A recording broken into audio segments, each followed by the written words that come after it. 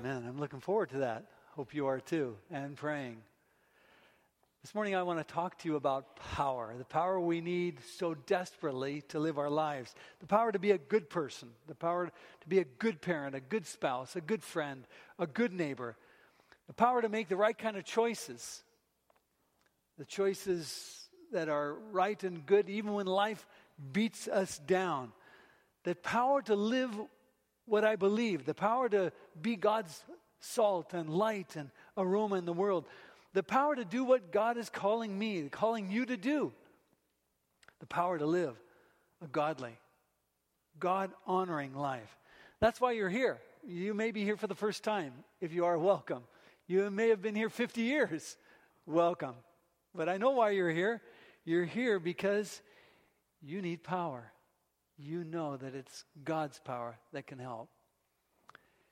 We all need power, and we live in a power-filled place. Now, you may think that Walla Walla, Colley's Place, Milton Freewater is a little bit of a stretch saying it's a power-filled place, but we're not off the grid here. We may not be a Seattle. We may not be a San Francisco or a Los Angeles, but we have a feeling that we need power.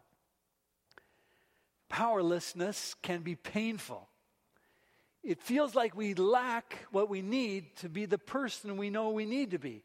And it strikes at our sense of dignity, our worth. Maybe that's why the word empowerment has become such a buzzword today in education and training ads and in all sorts of things. They say, we will empower you. It's become sort of a central thought. Power is good, but it also impacts our lives in ways that may not be so good. You all know this saying that Lord Acton said, the 19th century British historian, and he said years ago, power tends to corrupt, and absolute power corrupts absolutely. We've seen his maxim repeated over and over again, both in history and in science. For example, in 1971, Stanford University conducted now famous prison experiment. That's what it was called. Volunteers, they were college students, were asked and randomly assigned, just regular college students, to be either guards or prisoners at this so-called prison, this mock prison. This experiment was funded by the U.S. Office of Naval Research. And the goal was to better understand the root of bad blood that happens in prison between prison guards and prisoners in the Navy and the Marine Corps. So that's what they wanted to find out. Interestingly, within just a few days, the mock prison became so oppressive that a number of prisoners wanted out, and they were able to get out. The whole experiment was abandoned after just 6 days because the harassment and psychological abuse became so out of control that they had to abandon it. And these were all innocent college students, mind you, not prisoners or guards. I read about that this week, and also an article I read by Dr. Keltner entitled, Why Power Corrupts. And he concluded that power doesn't corrupt, but it does tempt people to take ethical shortcuts. Interesting. And he quoted in his article a maxim I've never heard of by Abraham Lincoln, who said, nearly all men can stand adversity, but if you want to test a man's character, give him power. Give him power. We're seeing that on display in Technicolor today, aren't we? We're seeing it in high definition, reality in our day. Every day seems like there's a new story of people in power misbehaving. One experiment I read about this week called the Cookie Monster experiment, a study that Keltner did, this one I mentioned to you already, that wrote the article, and he brought groups of 3 people into the lab, and One person was randomly selected as, quote, the leader. And then this group of 3 was given a task, and it was to write something together. And after about a half an hour, a plate of freshly baked cookies was brought to them. 4 cookies. 3 people in the group. So here's a question for you. Who do you think got the 4th cookie? The one who is designated as leader. Now, how did that work? Almost always it was the leader. Apparently, having status, having power, means getting the extra cookie. Also, it's kind of interesting, and in this experiment, the leaders were also most likely to eat with their mouth open, smack their lips, and let crumbs fall into their clothes. Obviously, immorality, a Cookie Monster immorality. We all want power. We all have some power. And we all misuse power to some degree. We think that power means that we should get what we want. We should get our will to be done. The truth is that power actually erodes our humanity. Keltner calls it the paradox, the power paradox. And here's how he says it happens. He explains it takes certain skills, as you know, to get power, it takes certain skills, gifts, and abilities. It takes being empathetic and open and fair and collaborative and sharing. But then he's discovered that once you have power, once you acquire power, that facade fades and the skills that it took to get you there erode once you have power. Interesting, the power paradox. He says that people suffer from what he called empathy deficit. Now think of that. Empathy. Powerful people are less able to empathize. That means experiencing the feelings of others. They lose their ability to put themselves in the other person's place. They become rude. They become selfish. They become unethical. Yes, power can be hazardous to your moral health. Another article I read by the same author said that the influence of power acts like a traumatic brain injury. Power. And in this article called Power Causes Brain Damage, it caused quite a stir when it was written about a year ago. And he cited research that was done on the heads of powerful people and the not so powerful people with this thing called the transcranial magnetic stimulation machine. And they discovered that power impairs certain processes in the brain. They could see this happening, and they call it impairs the process of what's called mirroring, the ability to empathize, to experience the feelings of others. People in power lose that capacity to put themselves in other people's shoes. Power is not just a title. The Bible says that power is a spiritual force. Paul talks about that in Ephesians chapter 6, verse 12, and he says that the powers of darkness of this world, the spiritual forces of evil. So the power of having power tends to do something to your state of mind. And over time it causes you and me to treat people differently. And it happens quickly. Just like that Cookie Monster experiment. I have to tell you another experiment I read about. It's been repeated over and over again about people and powerful cars. Did you know that people who drive powerful cars, luxury cars, are less empathetic than people who drive inexpensive cars? Now, let me explain. You think that someone who's driving a powerful car, a BMW or a Mercedes or something like that, you think that person, since they have that ability to buy that they would have come to the point where they would have the capacity to be grateful. They have education, they have acquired wealth, and they ought to feel grateful. And you think that capacity, that gratefulness would be expressed in the way they drive. Well, according to the scientific studies, it turns out that the people who drive the least expensive cars are the ones who are most consistently the most mindful of pedestrians. In fact, people who drive cheap cars like a Chevy Spark or Ford Fiesta or a Kia Rio, I'm sorry if I've offended any of you who have one of those cars, but hey, you're the most noteworthy and generous and polite drivers out there. People who drive luxury cars, I'm sorry for those who might have one of those too, but if you're driving those, you tend to be a person that you only yield to a pedestrian on the sidewalk 50% of the time, actually 54%. And by the way, you're breaking the law when you do that, and you're ignoring a pedestrian as well.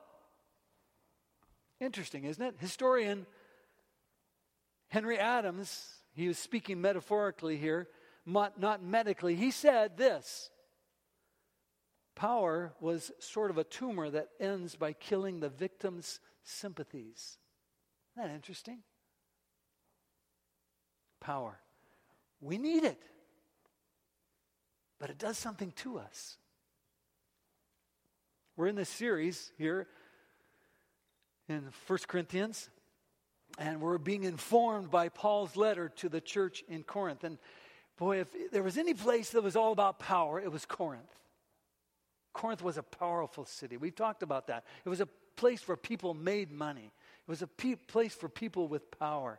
It was a crossroads, as we've talked about, of trade and commerce. And the city, just 150 years before Paul was there, had been conquered and leveled. And then 50 years before Paul arrived, it was refounded by Julius Caesar, 44 BC. And it was just a connecting place in the world back then. And when Paul visited this place, it was like a Seattle. It was like a San Francisco. It was like an LA of the ancient times. And you'd think that that Paul would have thought about this a little bit, And Corinth became so associated with wealth and status that 2,000 years later, Chrysler referred to the upholstery that they used in their luxury vehicles as Corinthian leather. Have you ever heard of Corinthian leather? That's what they called it, really. I looked that up. They did. They called it Corinthian leather. And what is Corinthian leather, by the way? Is that from cows that live in Corinth? No, it's not. It's just a better way of saying leather with vinyl. But they called it Corinthian leather because it sounds expensive. It sounds luxurious. It has nothing to do with Corinth or Corinthian cows. It's just a marketing tool, but it worked. It worked. But that was Corinth. It was rich. It was powerful. But as we've seen, power can do brain damage. And so this is the backdrop of Paul writing to Corinth. And I find it so interesting that when he writes to them, he introduces himself. He describes himself to these people who are immersed in power this way. 1 Corinthians chapter 1, verse 2, chapter 2, verse 3. I came to you, how? In weakness, with great fear. Look at those words. I came to you in weakness with great fear and not just weakness, but weakness with fear. Not just weakness with fear, but great weakness, great fear. Great fear, weakness and fear and trembling. Not just those two, but trembling as well. When you're interviewing for a job, you want to have your act together. I think you probably know that. You want to be prepared. You want to be poised. You want to be positive, competent, and confident. You want to look sharp. You want to be enthusiastic. You want to be ready to give some examples of your success, right? When you give a job interview. You dress appropriately. Your etiquette is right. You sit the right way. You follow accepted protocol. Your mind is thinking about the body language. You don't slouch in the chair. Especially, you don't tremble. I mean, when you tremble in a job interview, that's not a good way to get a position. No speaker in Corinth ever introduced himself this way. Trembling. That's what Paul said. Nobody introduced himself that way, except for one person. Paul. Why did he do that? You remember a couple of weeks ago we were talking about God's foolishness and we repeated a word over and over again? What was it? But God. That's what it was. But God. We looked at some of Paul's words in his second letter to the church in Corinth. And in there, in 2 Corinthians 11, Paul lists his failures, his problems, his rejections, his humiliations. It's a celebration of his weakness and personal inadequacy, and climaxes in this. You remember? 2 Corinthians 12, 7 and 8. Therefore, in order to keep me from becoming conceited, I was given a thorn in the flesh, a messenger of Satan to torment me. 3 times I pleaded with the Lord to take it away from me. Now, we're not told what this messenger was. We're not told what his problem was. But based on what we know about Paul, some people have speculated that it may have been a sight problem, a vision problem. Some others say it may have been epilepsy. Some others say maybe it was anxiety. Maybe Paul suffered from panic attacks. And maybe he physically actually trembled. Some have even conjectured that Paul suffered from a form of malaria that was quite common in the ancient world that would have drained him of his strength, his physical strength and power, would have taken away his vigor and his energy, so he probably did tremble or tremble easily. But whatever Paul was, he was a brilliant man. One of the most brilliant that's ever lived. One of the most influential minds in the history of the human race. That's who he really was. We're told in one of his letters that he was educated at the feet of Gamaliel. That was quite a statement. Gamaliel was one of the greatest rabbis in Israel at that time. And Israel was noteworthy for its intellectual tradition, so to be educated by that man was quite something. Not only that, but he was an esteemed Jew. And not just an esteemed Jew, he was a Roman citizen. And not just a Roman citizen, he was a world traveler. So why would Paul go to Corinth in weakness and fear and trembling? Why? Why would he come to this place that's all full of power and status and prestige, this place of Corinthian leather? Okay? Why would he come to this place and remind them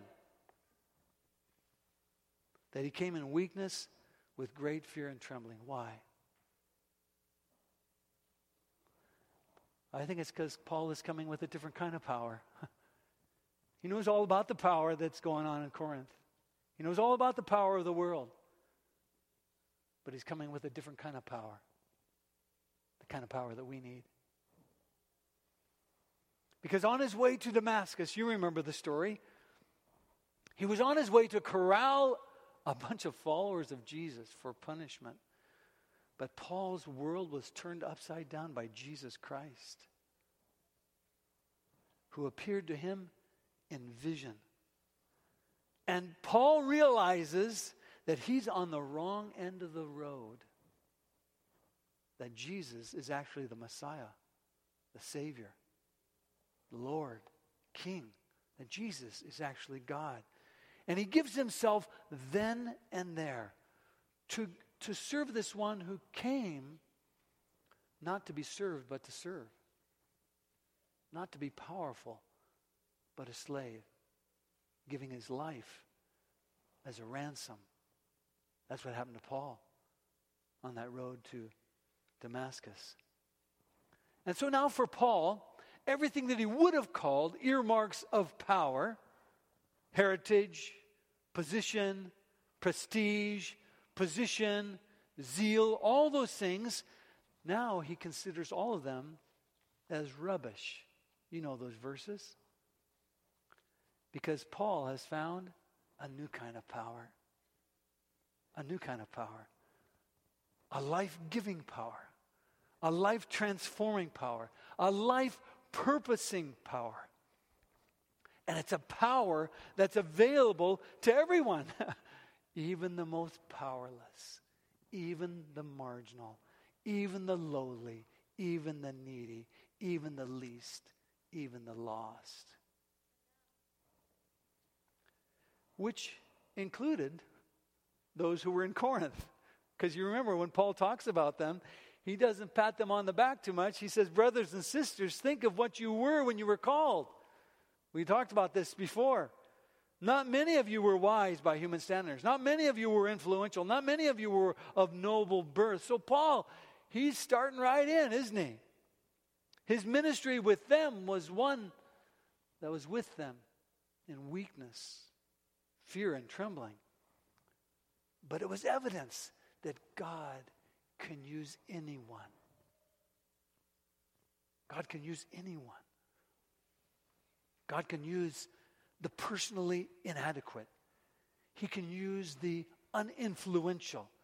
He can use the least born. And he can do great things through them, through you, through me. Paul made a discovery in Jesus Christ as the one who said, blessed are the meek. Blessed are the poor in spirit. Blessed are the merciful. Paul discovered a power that undergirded power. That undergirds true power. And that is compatible with human weakness. Your weakness. My weakness. And Paul highlights that. He revels in this weakness.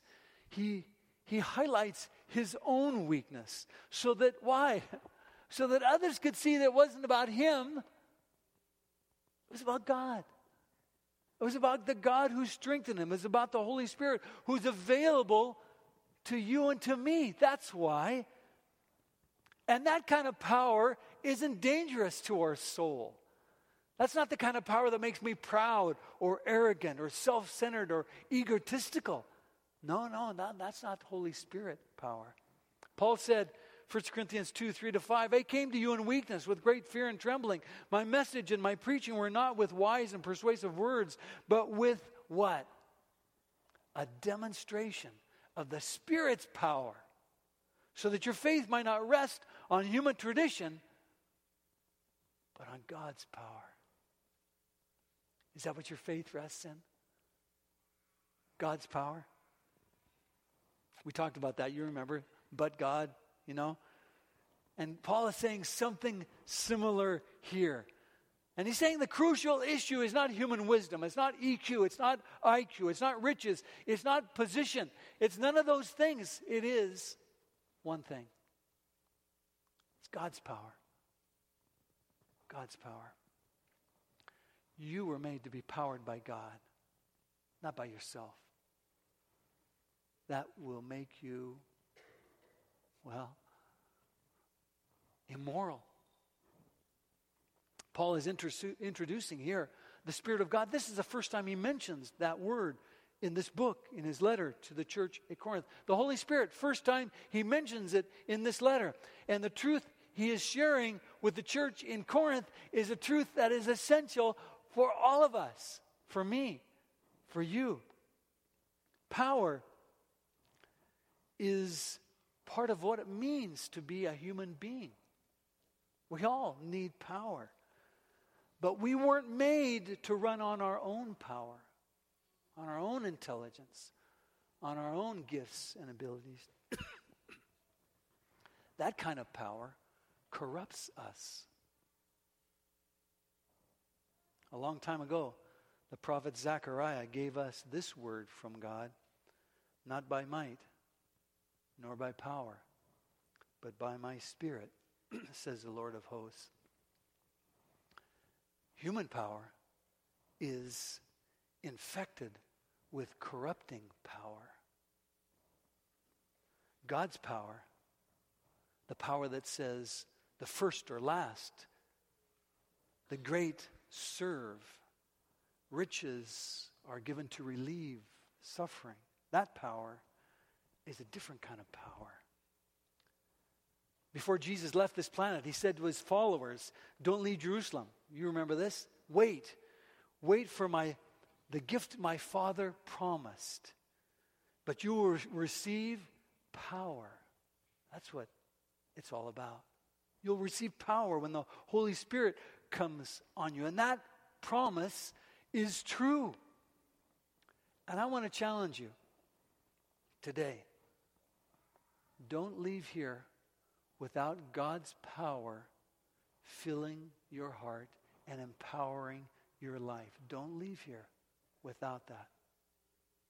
Don't leave here. A couple of weeks ago, I invited you to accept Jesus Christ as Lord and Savior. Today, I'm going to be inviting you to invite the Holy Spirit to take his place in your life. Now, I don't mean to suggest by that the two are different. No, they aren't. But it's easy to drift from this truth. That the purposeful, the meaningful, the joyful, the good life that God has for us is not by human might. It's not by human power, but it's by God's Spirit. So I'm going to invite you.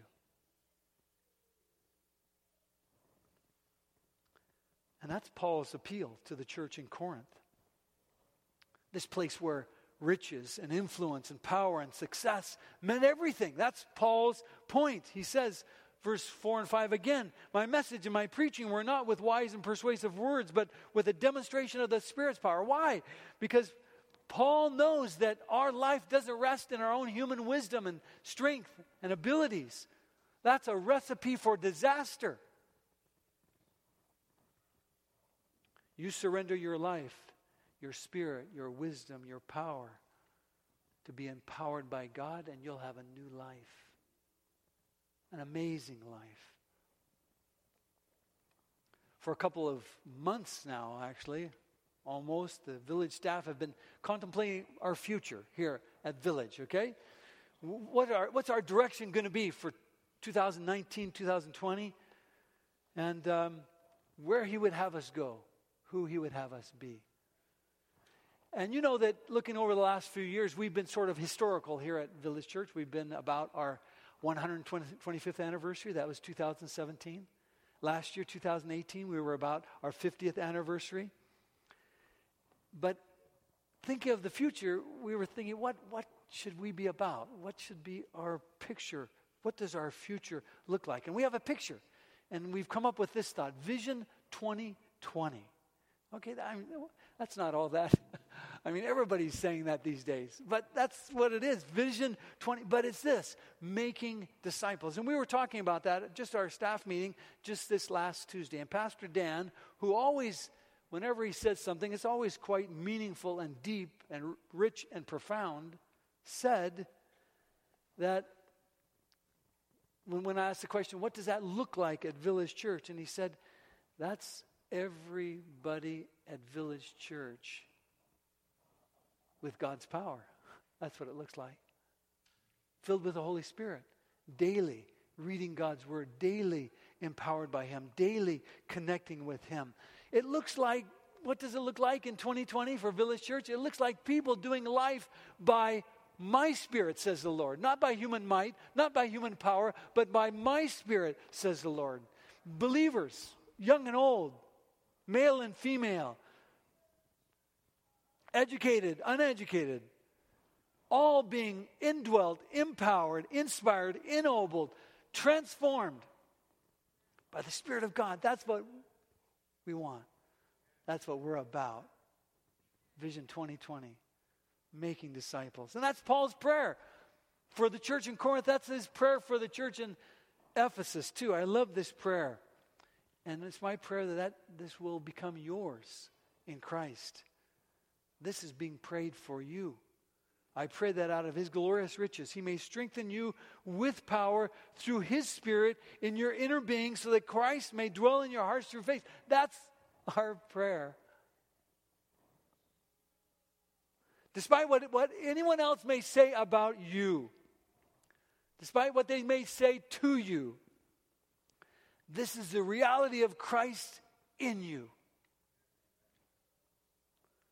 Not just his riches, notice. It's his glorious riches. His glorious riches. That's why Paul came to Corinth in weakness, with great fear and trembling. He says that because he wanted their strength to be God's strength. And not just God's strength, God's glorious strength. And that's what we can have in Jesus Christ. That's my hope for myself. My hope for you. You don't run on your own power.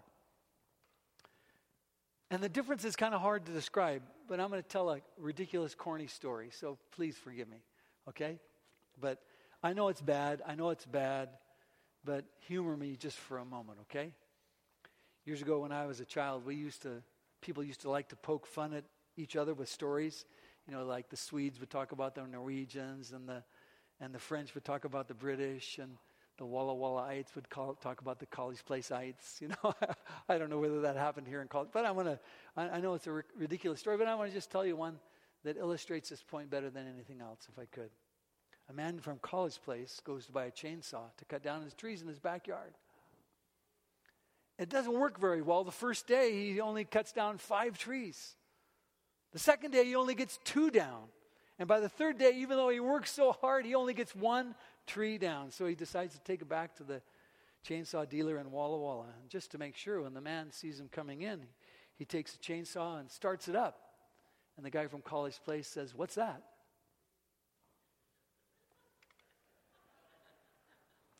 "What's that noise?" Now, if you're from College Place, please don't take offense. But it tells the story and it makes the point so well, doesn't it? Huh? I try to live God's commands without receiving God's strength, and it's impossible. It can't happen. It's an exercise in frustration, an exercise in disappointment. Unfortunately, some people, some of us, do that for years. Trying to live God's commands without his power. And that's not the way it's meant to be. How do I live this purposeful, joyful, meaningful, God-honoring, God-fulfilling life? Not on my own. Not on my own. I can only live it by God's power. By the Holy Spirit power. And it's here for us today. For 3 years, the disciples tried hard to do what Jesus said. And it didn't go very well.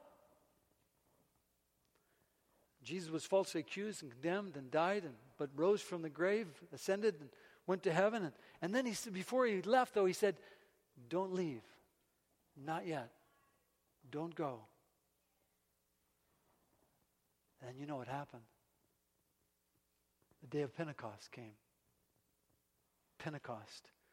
And suddenly, it says in the book of Acts, the sound of blowing violent wind came from heaven and filled the whole house. They were sitting and they saw what seemed to be like tongues of fire. It separated and came on to rest on each one of them, and they were filled with the Holy Spirit. That sound that came, it sounded like a wind, but it really wasn't wind, a violent wind, but that's power. It looked like fire, tongues of fire, but it really wasn't fire, but it was power. And what was it? And people said, "What was that sound?" It was the sound of the Holy Spirit. Something happened that day. It was the power of God's Spirit. Personal power. Power for you. Power for me to live the life God has us to live. And those people were changed. They were changed. Those people that found it hard to love all of a sudden began loving as they had never loved before. People who had such a hard time forgiving each other found it easy to forgive and give. People who found it hard to support others were helping others and upholding others. Sort of the way that Jesus did. All of a sudden, they had power to serve, power to stop worrying, power to to fight that ego and their own personal agenda, power to care for the poor, power to resist temptation, power to build a church. All of a sudden that power came. That power like had never been before. Power to live and die with hope and dignity and joy. That's here for us. So now it's your turn. It's my turn. You will receive power, Jesus said. I love the way Ellen White says it.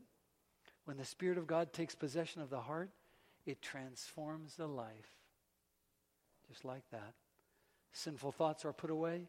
Evil deeds are renounced. Love, humility, and peace take the place of anger, envy, and strife. Joy takes the place of sadness, and the countenance reflects the light of heaven. Do you want that, friend? I want that. I want that by God's strength, by God's power. When the Spirit of God comes into your life, you'll find yourself unleashed by the Spirit's power. Paul talks about that later on in Corinthians. We'll get to it, but I'll just give you a little snippet. It's called the gifts of the Spirit. The gifts of the Spirit. Special abilities that make this church like no other place in the world. Gifts of shepherding, gifts of administration, gifts of leadership and encouragement and serving and giving and creating a place that honors God as a spectacle of the world. The gifts of the Spirit, not just that, but when the Spirit comes, there's fruits of the Spirit. God gives you not just special abilities, but also He brings the goodness of God into your life with special character traits. Paul also writes about that in another place in the book of Galatians, where he says, when the Spirit operates in your life, you have love, joy, peace, patience, kindness, goodness, gentleness, faithfulness, self-control. That comes into your life. You pray, you ask God to grow that in you, and He does, He will, because He's in you. He'll do that. This week, He'll do that. Next week, He'll do that in your life. But in addition to the gifts of the Spirit and the fruit of the Spirit, God also says that you'll experience the indwelling of the Spirit. We're going to look at this a little bit later on too, where Paul says that you can anticipate the indwelling and the work of God's Spirit in you. Don't you know, he says, that your bodies are the temple of the Holy Spirit who's in you, whom you've received from God? Dad was trying to explain this to his little daughter, that by the Spirit, Jesus lives and dwells in our lives, in our hearts. And the little girl said to her daddy, I know that, Daddy. I know that Jesus lives in my heart, because when I put my hand over it, I can feel Him walking around in there.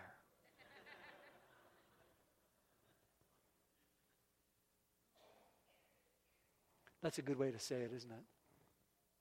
He's in you. He's real. He's in you. Not physical, but it's real. It's real. And so a couple of weeks ago, I invited you to accept Jesus, become a follower. Today, I want to invite you to make your life an adventure. Okay?